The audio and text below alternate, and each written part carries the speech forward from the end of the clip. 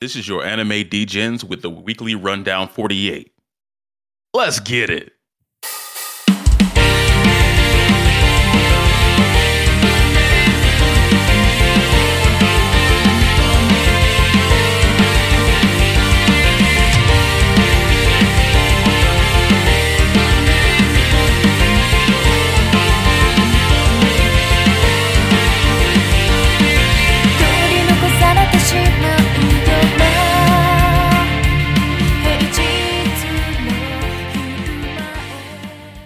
All right, guys, welcome back. On this weekly rundown, we'll be going through Undead Unluck episode 13, Jujutsu Kaisen episode 23. But before we jump right into it, Tyler, how you doing, man? Hell yeah, I'm doing good. It's the new year, new me, I guess you could say. Well, that's what everybody says, I guess. So Okay. we just out here chilling. Yeah, I have a friend who's unfortunately their identity has gotten stolen, but they've been going around saying "New Year, New Me" literally, and it's been cracking me up. Yeah, at least they got a good humor. I mean, they're really just leaning into it, and I can't really ask for any more than that. But yeah, sorry, I'm sorry, I had to say that. They've been saying it every day. They've just been texting me, and it's been cracking me up. Dan, what about yourself, man? I'm good, man. Nice, easy, relaxing weekend. Let's see. What did I do? I came up with 47 New Year's resolutions. I signed up for the gym. No, I'm just got to do any of this shit. New year, same Dan. Okay, very good. Yeah, it's same for me. I'm still on my bullshit. Never gonna stop. I was going to say, Dan's on top of it. Damn, I didn't even think I had to today. I can't even speak today. Well, awesome, guys. Awesome. Did you guys do anything for New Year's? I took care of my dog who is having some stomach problems. So I didn't really sleep last night, and I've heard a lot of gross noises. So yeah, great New Year's. It was a little bit more fun for me. I played Escape from Tarkov Arena for a long time, and then watched a ball drop while drinking a few. So, hell yeah, pretty chill. Very nice. Yes. I won my fantasy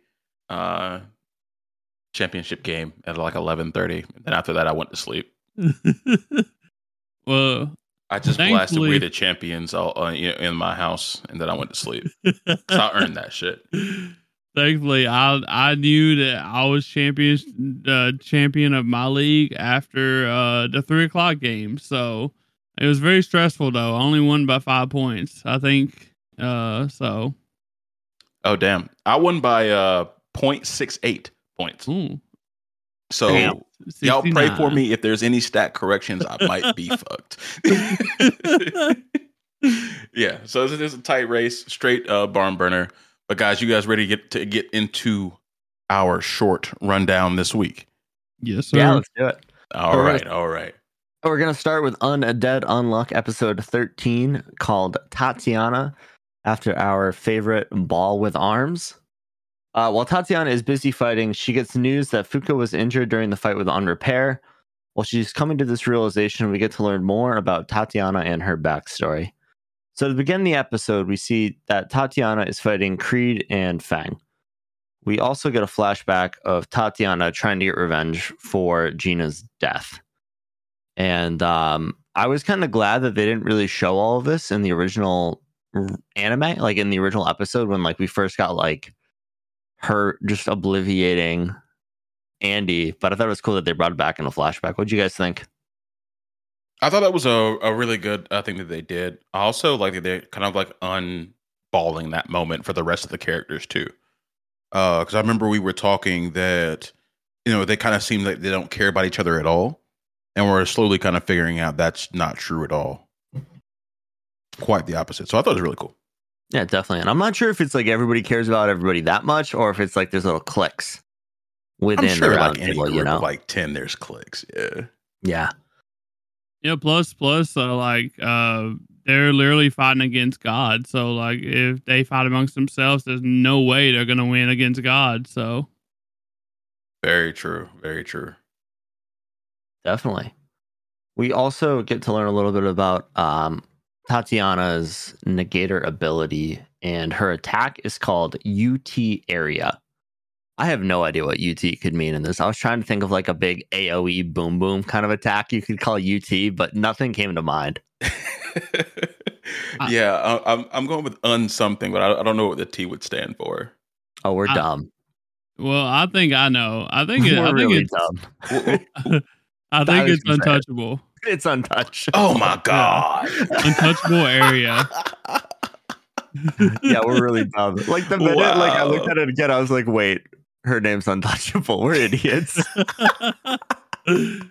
At first, I didn't know what it meant until they literally unveiled her power later, and then I was like, it has to be untouchable area. That would make sense.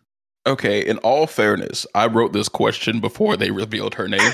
I mean, it's still a good question. Like, you still wouldn't like put it together somewhat. It took a minute for me to think about it. Yes. What it meant. So, yeah, as soon as I said Dan's like, damn it. I was like, oh no. Well, we live and we learn, boys.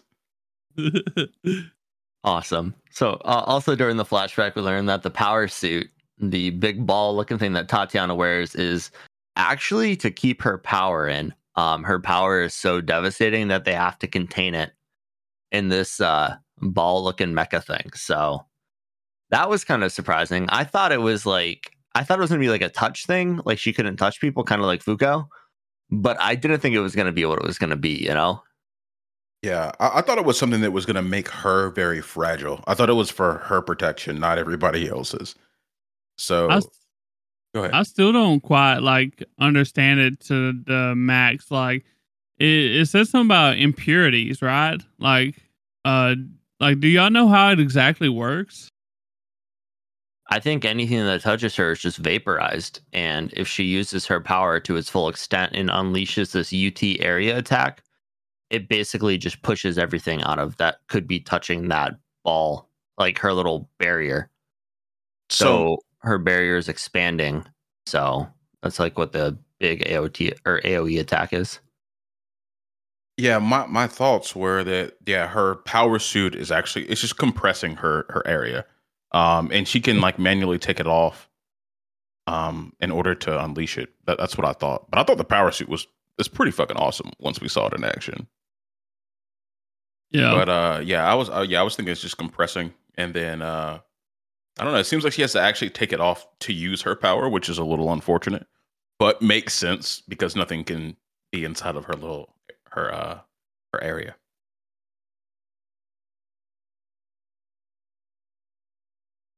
Yeah, cool. and yeah.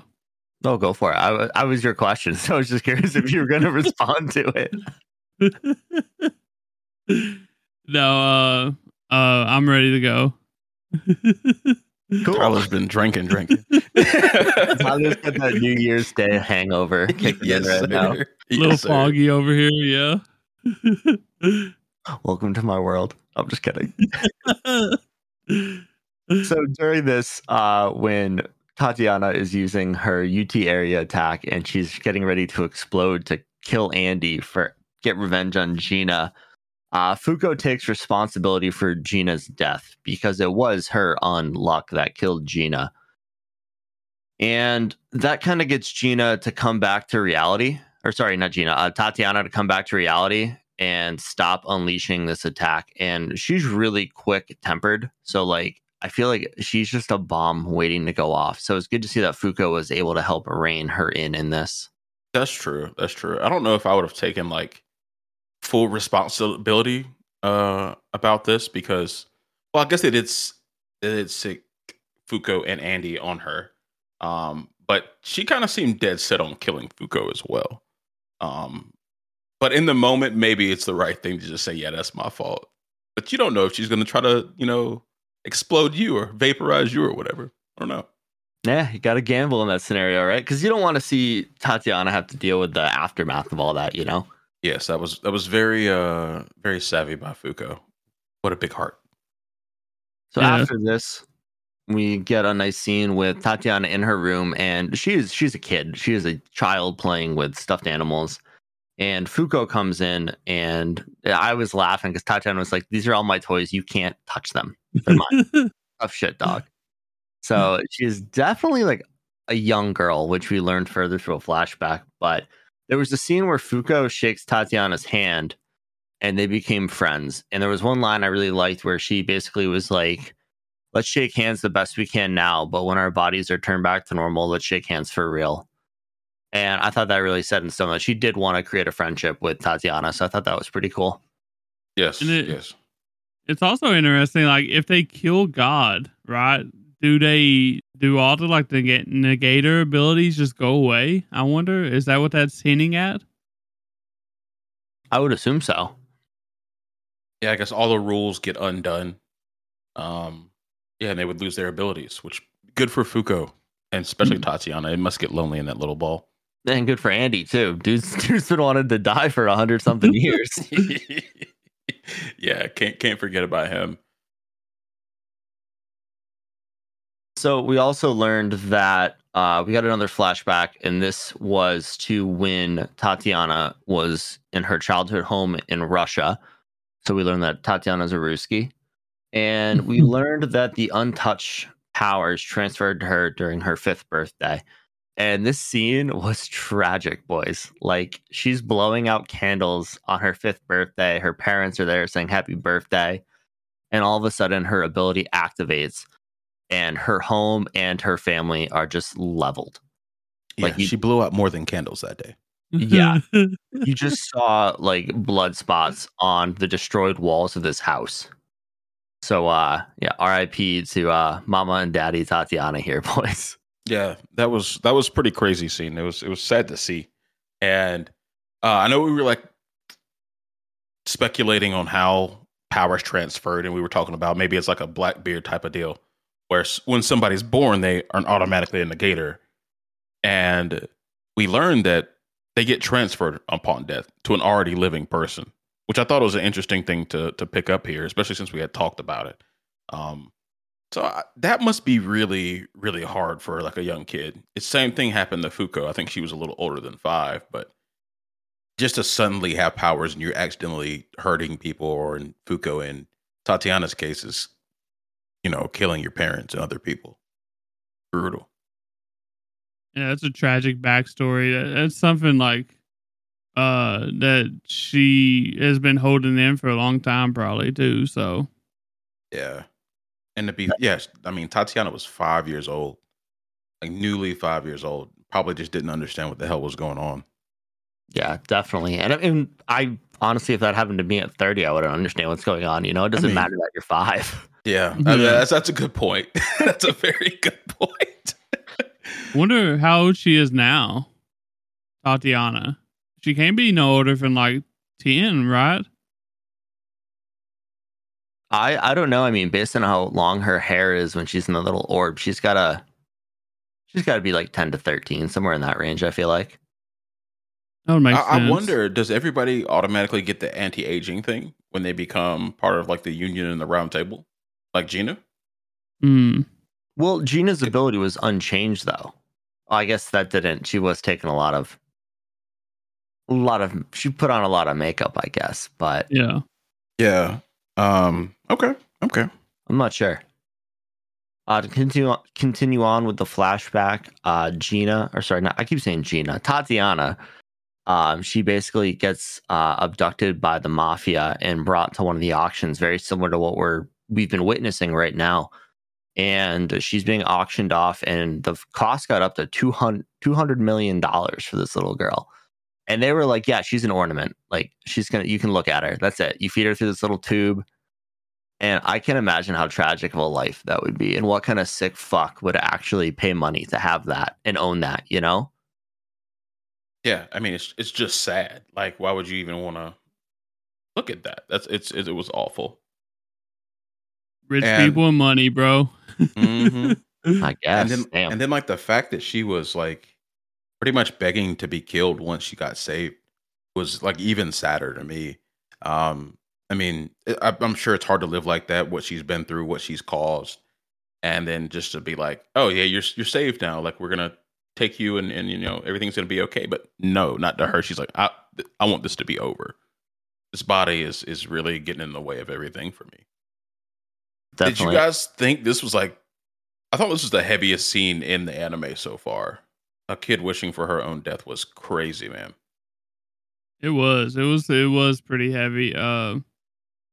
It probably was the heaviest scene that I've seen in Undead Unluck 2, but it's done a few more, like Fuko trying to kill herself and stuff like that. So, but obviously she wasn't a 7 or 8-year-old kid, so. True. And at least like Andy was there for like some comic relief. This was just like, it was a little heavy. I was not expecting that. I never am from this show for some reason. I've come to expect sad things from this show, I feel like. And there was a little comic relief at the end, though, with Billy showing up. And Tatiana was just like, put that gun down my throat and end my life. That should do it. And instead of killing her, he shoves in what he calls long cakes. Oh, yeah. And these cakes are like 3 feet long. It's like a little, like, it looks like an ice cream sandwich, but I'm sure it's just like crackers with some filling in it kind of thing. And he just starts shoving them in the hole because when she opens her mouth, I guess her barrier opens in that area so she can eat. And he's just shoving this cake down her throat, and she's so happy. So I'm really glad they did bring a lighter topic in to add a little comedy and finish it off at the end of the flashback. Yes, and it just happened to be her favorite flavor of cake, strawberry. It's funny. You think that was comedy? I thought that was pretty sad. She'll live for cake. I was tearing up a little bit. Started putting a gun down her throat. It was funny. No, I didn't think I'll that was take funny that. either. I was just saying both of them was sad for me. I was like, damn, she gets this excited over just like a cake bar or whatever. So Yeah, I mean, at least it gave her something to look forward to because she was getting fed with the IV bag type deal, pretty much just sucking on nutrient juice. That would be make terrible. it be stew or something, like blend that shit up, put it in a tube. I'd be a little better than nutrient juice. Yeah, it would be. It definitely would be. But it's good to get a little backstory on Billy too, because we haven't learned a lot about him yet. So I thought that was cool. Yeah. Very nice guy. He's one of the round table, right? Yeah. Mm-hmm. Okay. I just want to clarify. He's got some spurs on them boots. We got a cowboy. Yeah, we got a cowboy. He kind of reminds me of Andy a little bit. Similar. So? I guess in the sense that he is caring for a little girl who wanted to die. That's fair. Dad and his facial features. His they face do looks look like similar. Andy. Yeah. Yeah, there's a lot of characters who look like Andy in this because was it Crime or Grime? The dude with the big the Gatling gun. He kind of looks like Andy too. Okay. I see what you're saying. We're getting the reverse out of here where all the male characters look similar instead of all the female characters. But so coming off the flashback and to finish the episode, we get Tatiana using her UT area ability to destroy everything close to her. And homie blew up a ship, and the only thing I could think of was Tatiana, more like the Titanic. Destroying this thing, dude. Yeah, it's a wrap. And I hope some of those, all those people on that boat end up in the sea because deplorables. They're all deplorables. Definitely, yeah. That's that'll be a crazy shift in the world economy. I mean, that's a lot of money and flush down the drain. Yes. We'll be all right. We don't need that dirty money. Nah, not at all. And during this attack, we see Tatiana come out of her shell, literally, and she uses it and destroys most of the ship. And this also allows Andy to get his eyes on Unrepair. And the last thing we see is Andy bite off his finger to do a little parts bullet. And that's when the episode ends. So excited to see where it goes next. If they actually take down Unrepair and say Fuko, or if we get some different conclusion here. Yeah, I really do wonder because I mean, as we've been told by Rip slash Unrepairs, like he has to die in order for her to live. I don't know what other way they would say Fuko, so we'll see. We'll see how this goes. I'm still thinking that the one that stops people from moving is going to join the crew and not Unrepair. That's what I'm thinking still. Oh, Unrepair's dead for all I can care. Yeah. Yeah, no, he's definitely not gonna. Yeah, he's not gonna join the union. But I think we're gonna get like a crazy twist here. I'm not sure if Andy will kill Rip. I think Rip's gonna pull some shit out of his ass and make himself untouchable. Okay. Ooh. Interesting. Untouchable. Not literally, but yeah. Well, sweet. Yeah. Y'all ready? Yeah, let's get into JJK, the finale. Yeah, the finale. It'll probably be a while before we see JJK again, honestly. But this is episode 23. I called Shibuya Incident Gate Close. And basically, this episode centers around Kamo Noritoshi's plan for the world. Meanwhile, the non-sorcerers and the rest of the world are trying to figure out what happened in Shibuya. This episode picks up right where we left off last time with Yuki pulling up on fake Ghetto, and asking what type of girl he likes. I'm pretty sure she asked back then. And she starts her conversation talking about how to get rid of curses and advancing humanity to the next stage. But it's just a ruse to give LaRue time to act. And during this time, like, we're trying to think, like, who is LaRue? Have they been introduced? Did y'all know at the time? I do not remember who LaRue is. So I didn't know who she was talking about at the time. No. Yeah, I didn't know who LaRue was, but after a quick Google search and seeing his picture, I knew exactly who he was. So LaRue was in JJK Zero. He was one of Ghetto's group. And he was the buff-ass dude with the heart-shaped nibbles. And we saw him briefly again in season 2.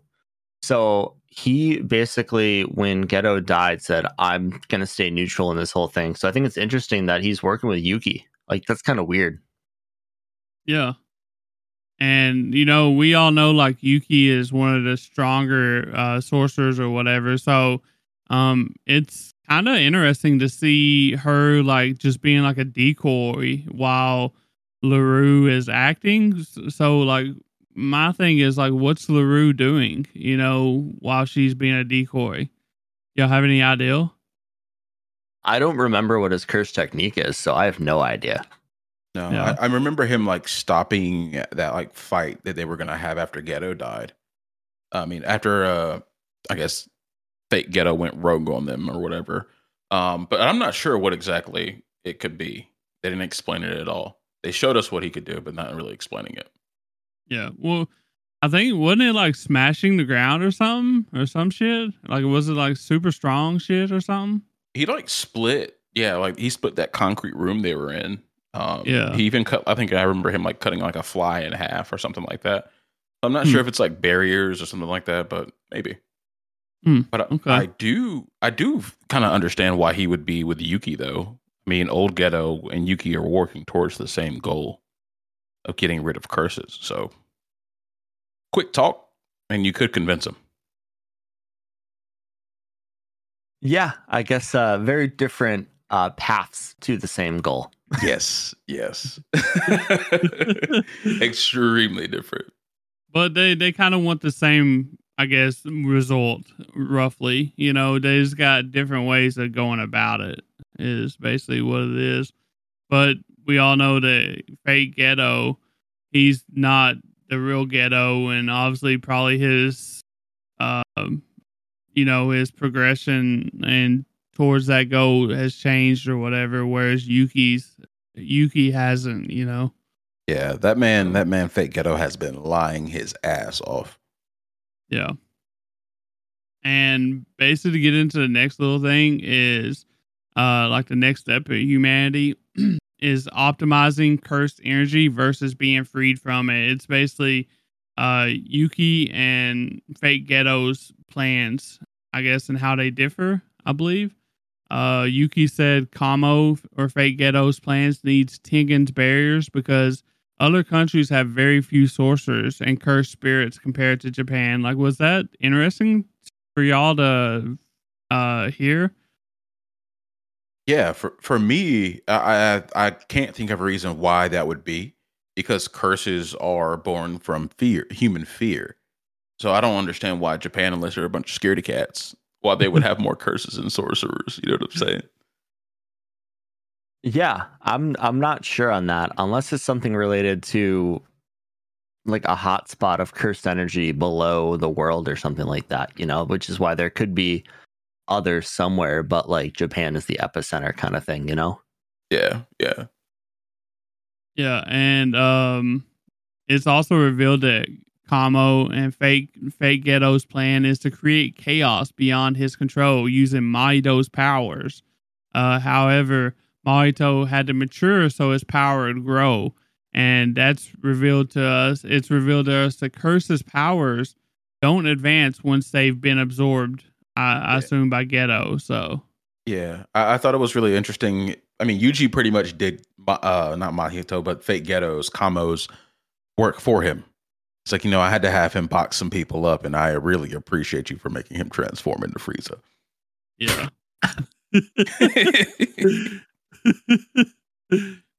And the bad thing is like it wasn't his only plan to absorb Mahito. He wanted to absorb Jogo too.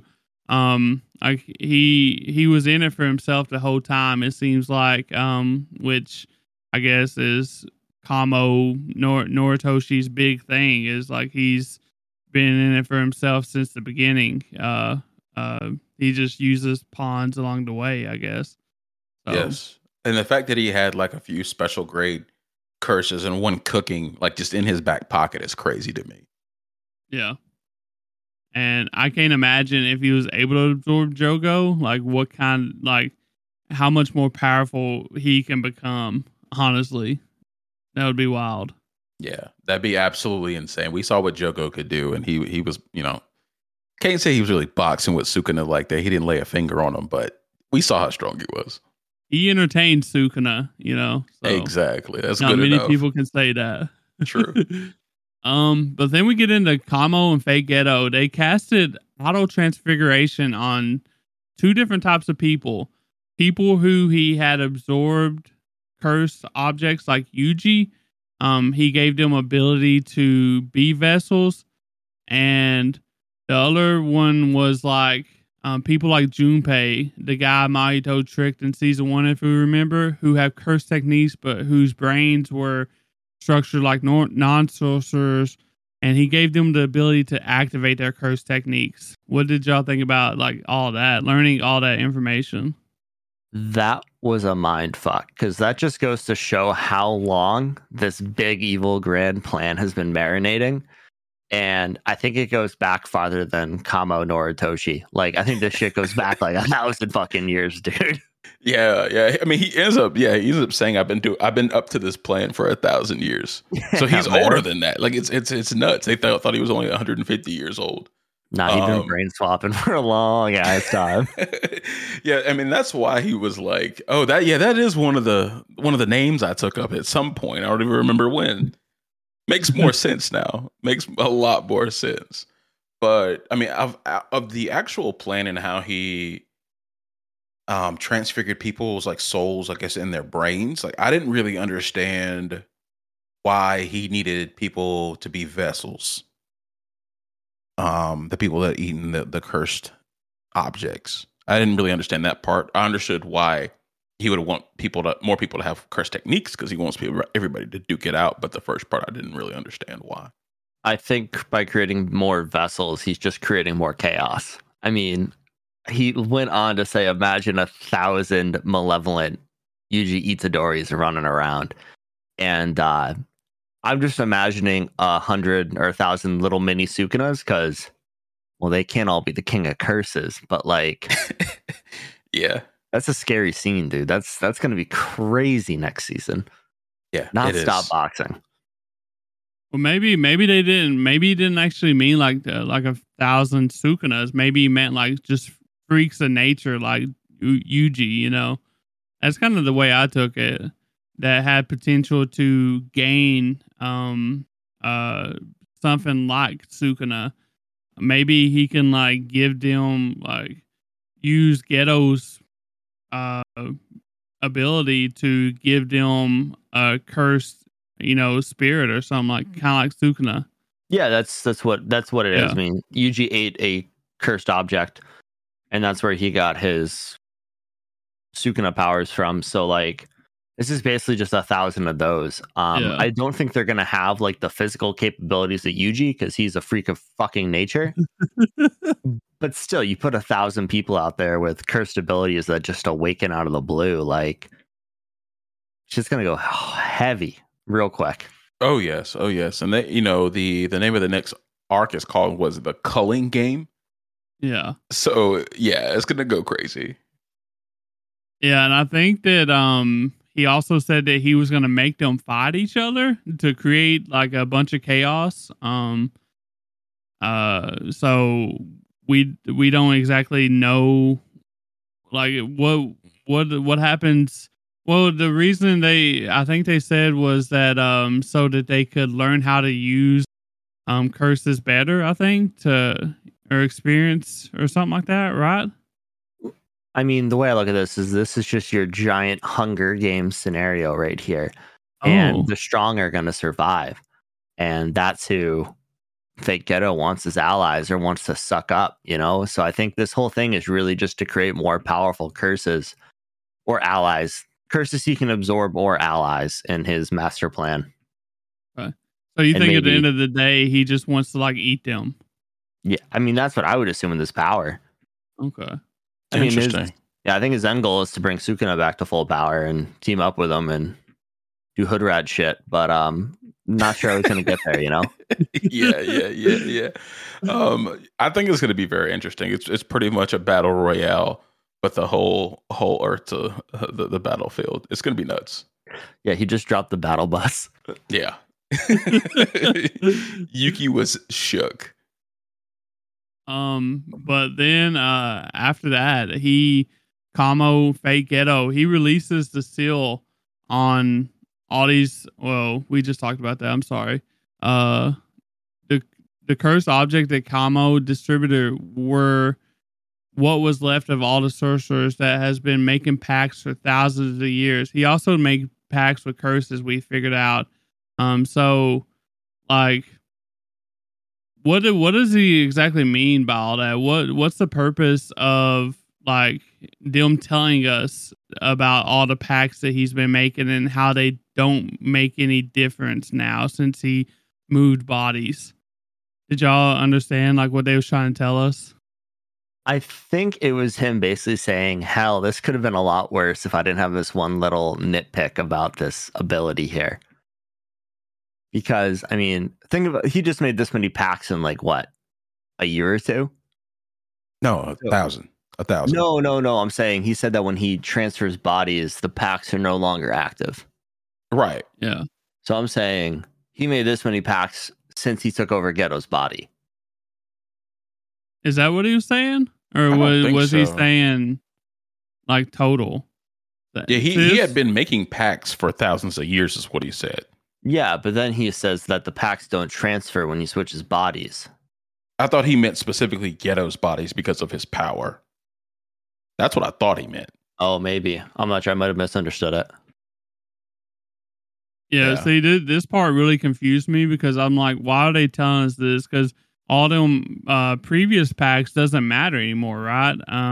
Because once he switched to Ghetto's body, like they went away based on what he said. So I was just kind of a little bit confused on what the whole purpose of this information was. So yeah, I mean, hopefully that we get like an explanation during the next season as the story continues. Because I don't understand the purpose of the packs anyway. maybe with the curses, hey, if you just box up everybody you see, which they kind of do anyway. But with the sorcerers, I don't really understand like what he would need a pact for. Yeah. And also while leaving, Kamo Fageto was hoping the Sukuna was listening in. And thanks to the world that he sees, I'm not sure, Heian? Yeah, the Heian. Yeah. Heian, the golden age of Jujutsu is starting again. So he hopes the Sukuna is seeing this and realizing that this golden age of Jujutsu is happening. And afterwards we see how the non-Jujutsu world is dealing with the whole Shibuya incident. Basically, it's a panic. No one outside of the government knows what really happened, and are trying to get everyone to evacuate the cities, or trying to figure out plans to evacuate the cities. Officials are afraid that there would be like massive outbreaks of cursed spirits due to like all the people's fears. And the plan is also to announce the existence of cursed spirits and that they only arise in Tokyo. So that's a big thing, because as of right now, normal people don't know about cursed spirits and all that jujutsu sorcerers and all that stuff. So they're planning on going full, coming out with it all. And how do you think this will affect Japan and Jujutsu Kaisen? And do y'all think like this is the right thing to do? I wasn't sure about it being the right thing to do. One, because if you make people more fearful, aren't they just going to create more curses with the leaking of their own curse energy? I didn't really understand why they would have to reveal that there are cursed spirits now, other than to tell people to avoid them. But there's just going to be more. Yeah, I mean, during this whole thing, we saw people getting bodied by cursed spirits left and right. So I don't think, like, even if they didn't tell them, I think it's too late in that front. Like, there's a lot of cursed spirits in Japan right now that are out running amok. I was surprised that the government knew that they existed. I thought it was kind of like this own little world, but I think it's cool that they let us know that, like, the Japanese government did know about cursed spirits and kind of had just been letting the jujutsu sorcerers do their thing, Yes. I think Gojo mentioned it to Yuji when like the beginning of JJK. Oh, okay. Yeah, he Many had mentioned moons it ago. one time, I think. Yeah, but it was kind of just glossed over because it wasn't important at the time. Yeah. Now so it's very important. It just came full circle. So they dropped that on us, without us blinking an eye at it. But yeah, I think you got to tell them at this point. There's no way to explain what happened in Shibuya because nobody felt an earthquake, and it was a crater. What are you gonna say? A meteor hit Shibuya, and nobody saw it fall out of the sky. Like, you know what I just thought about, and I think it makes sense, is that Kamo, not only for fighting purposes, gave those people cursed items, right? Now that they have cursed energy inside of them, they can see all the cursed spirits now. So he's just ensuing more fear and creating more chaos doing that. So I think that's another reason why he did that first part of his plan. That makes sense. And also, if you think about it, like the government is kind of just doing what Kamo wants. They're playing right into his plan, because if they come out with the introduction of curses and jujutsu and all this stuff, and even if they're trying to focus it on Tokyo to not like have it spread or whatever, it's still benefiting Kamo. If you look at it like that, if you think about it, it's still benefiting his plan. It's still going to go with what he wants to do. So I don't think it's the right thing to do either. Or I don't think it's the right thing to do at all. I think they should just come up with some kind of bullshit lie. So yeah, I just don't know what you can come up with that's not going to have conspiracy theorists going wild with it. Like you gotta try some though, right? You can't just tell them the real truth and expect it to get better, right? So I don't know. Yeah, that's part of like why I think he did that first part of his plan with the cursed objects, because without a certain level of cursed energy, you can't even sense the cursed spirit. So they would just be thinking people are dying randomly. But he wants them to know what's actually happening. So he kind of forced their hand into telling people. Yeah. Yeah, and I guess going to the next thing, we also see the return of Yuta. We've been wondering where he's been, and now we see him finally. We see him save a little girl with Rika's help. So what y'all think? What y'all think about the return of Yuta and Rika?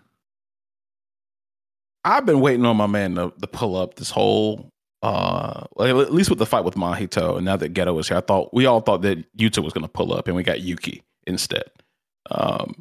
So I'm excited. I'm excited to see what he's going to do. We know he's going to be the executioner for Yuji, so they're going to have to scrap at some point, and I'm ready for that. Sukuna versus Yuta. Who do we think? Sukuna. I think there's a rule in JJK. It's like if you face Sukuna, you must die. Unless you're Gojo.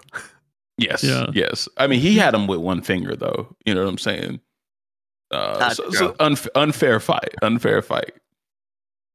Yeah. And Yuki says that it was in Shibuya, but it seems like she was sitting back to give Yuji room to work. She also stated that she's not on the Jujutsu world side. She's also about to pull up on Tengen. It's said. So, what do y'all think about this new information about Yuki, and like, why do you think she wants to confront Tengen? Yeah, I mean, with Tengen, like that is the leader of the Jujutsu world, so. The only thing I can think is that Tengen might have something up his sleeve. I mean, being like literally a god.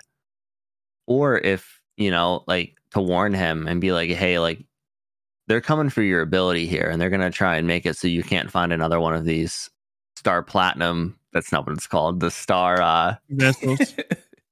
The Platinum MX card. I would say it's Star Platinum, but that's fucking Jotaro's Star Plasma vessel. Plasma. Is that what it is? Yeah, plasma vessel. Okay. Yeah. Star Platinum is Jotaro's fucking stand in JoJo's. But they might be trying to make it so Tengen also destroys the world. So there's a lot of aspects on that front. So maybe she's just trying to get his opinion on it, Yeah. And, as I'm sitting here thinking about that question, it's like Tengen's barrier, she said, was key to, I guess, optimizing cursed energy is what she called it. And she must wanting to confront him about maybe changing the barrier or doing something a little different. But I don't think she wants to attack Tengen or anything like that. I think they just need to have a little sit down. What if fake Geto is on Tengen? Like, what if they're kind of working together or something like that? Nah, no way. You don't think so? I'd enjoy it. Don't know what they would be doing. I don't think they are, but I would enjoy it. I mean, you would think Tengen would try to. Don't he have the capability to maybe try to stop fake Geto somehow? Or no? I don't think he does. I mean, as Gojo explained, or how he was explained to us at the beginning of the season, is think about him like a tree. Right, he's just kind of like a sitting duck, but he has all these doors that can protect himself. So he's powerful, but not combat powerful. Okay, it's interesting. Okay, well, to close this episode off, we got a few big things that we need to talk about. I guess, we get some, statements from the Jujutsu higher ups. I think we got 4 or 5. But the first one is Geto's death sentence is reinstated. So I'm assuming that goes for Kamo. They're talking about Kamo, fake Geto at this point. He's been issued to die once again. The second one is Satoru Gojo has been deemed an accomplice in the Shibuya incident and is expelled from the Jujutsu Society. And any attempts to free him will be a crime. And that was mind blowing for me. I didn't expect this at all. When I read this on the screen, I was like, "What the hell, bro? Like, why?" Yeah, like So that's their guy. Like he's why? like low key their savior. Um, I'm trying to think of some reasons. Dan, you got anything? I mean, the only reason I could think he could be deemed an accomplice is the fact that he was Ghetto's best friend. And Ghetto disappeared, aka died, and was taken over by a brain monster. But like, maybe they're not taking that information into account, or maybe they don't know that information. So they're thinking this is a long-term setup. Yeah, Yes. but like, has nobody like relayed that Ghetto's not actually Ghetto? Like, that's like a major detail. Well, You know, the like people who know are what? Dead or all of Yuji? all the Tokyo students know, don't they? So, Did so my everybody thing die in that is, last scene? They were so- standing right there. That's true, I guess. yeah. So my thing is like, when does this like take effect? Like, does all like the Tokyo students are they accomplices because they're trying to free Gojo at this point, or like, do they get free passes because this statement just came out? Well, at that point, their directive was to free Satoru Gojo. So Yeah, Yeah, I don't think you're going to get punished for following orders, you know? true, Yeah. true. Oh, and like I just thought about it. It's like, so during Jujutsu Kaisen 0, Gojo would have reported Ghetto dead, and the fact that he's not dead, quote unquote, they think he's been lying. And then they also know that he met Ghetto on the street at the beginning of like we saw at the beginning of the season, and he didn't kill him then. So I think they're thinking, okay, he's just on this guy's side at this point. and But it also I don't doesn't know. help. It also doesn't help that the most strongest jujutsu sorcerer got captured. You know, I'm sure that looks bad. Like, you know, Gojo got captured. He let himself get captured. It's probably the That you sounds a know, lot better. POV, you know, of the jujutsu higher up. So Yeah. Somebody beat Gojo. Yeah, right. Okay, sure. yeah, he let himself get beat. That way he could carry out this plan. That's what I think is the thing. So that Yeah, makes more sense. But yeah, I thought that was pretty unfair. Just them not taking everything into account. Maybe they don't know, or maybe they work ass backwards, like Gojo has been telling us this entire story. The next one I thought was really, really unfair. The Yasamichi Yaga has now been sentenced to death for inciting Gojo and Ghetto and causing the Shibuya incident. That's BS. Yeah, totally. Yeah. He was just their teacher. Like he did what you told him to, and now he's the bad guy. Okay, cool. So I'm kind of thinking on it further, though, and it might be that so Gojo has been a thorn in the side of the Jujutsu higher ups for a long time now. I mean, think about how many times he's been like, "No, we're gonna do it this way," and I mean, like keeping Yuta alive, keeping Itadori alive, all this stuff. So they might just be spinning this to get Gojo, the thorn, out of their side in this sense. And basically, anyone who would ally with Gojo is now considered sentenced to death. That's what I'm thinking now. Yeah, because Yasamichi might do it, go get him out of the box anyway. So they're like, okay, it's probably just better to get rid of him now. So I could see that, but all of this is ass backwards to me, except for Ghetto's death sentence being reinstated. I'll say that's what I was gonna say. Like I disagree with like all of this shit, but except for the death sentence, obviously. And then the last one is, I think I mentioned this. I think I asked. I said that Yuji's execution was probably going to be a plot point now since Gojo's gone, and here we are. Suspension of Yuji's death sentence is revoked, and Yuta will be the executioner. So now Yuta's main goal is to find Yuji and kill him. So that's a thing that I disagree with again. I don't know if I disagree with this one. I'm not gonna hold you. Sukuna put a hole in a city. Yeah. Yeah, he might have done that. All I can think about is that classic meme. What about the murders? What murder? Yeah, But I yeah, completely agree with this one. This and Ghetto's death sentence seem like pretty good moves. The rest of this jambalaya bullshit that they're spewing was stupid. But I can understand why they want to kill Yuji. I yeah. want to kill Yuji. All of this stuff too kind of makes me think that maybe Fake Ghetto is kind of spinning the wheels, and he's manipulating the higher ups at Jujutsu or the Jujutsu Kaisen world. So that could be it too. True. Yeah.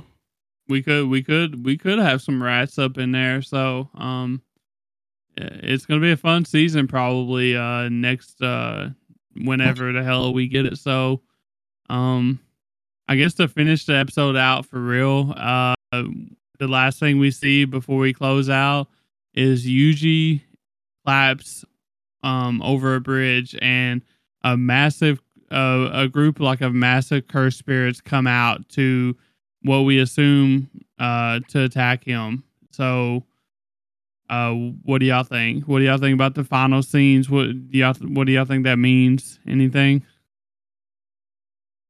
It looks like Yuji's just trying to do what Yuji should, and that's defeat cursed spirits. So good for him. Until Yeah. Yuta pulls up.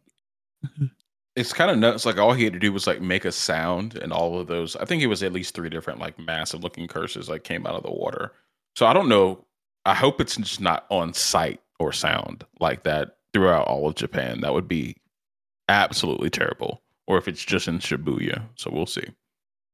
Yeah, I think there's something else going on in that scene. Honestly, I just don't know what it is. It kind of act like he was like summoning them, sort of.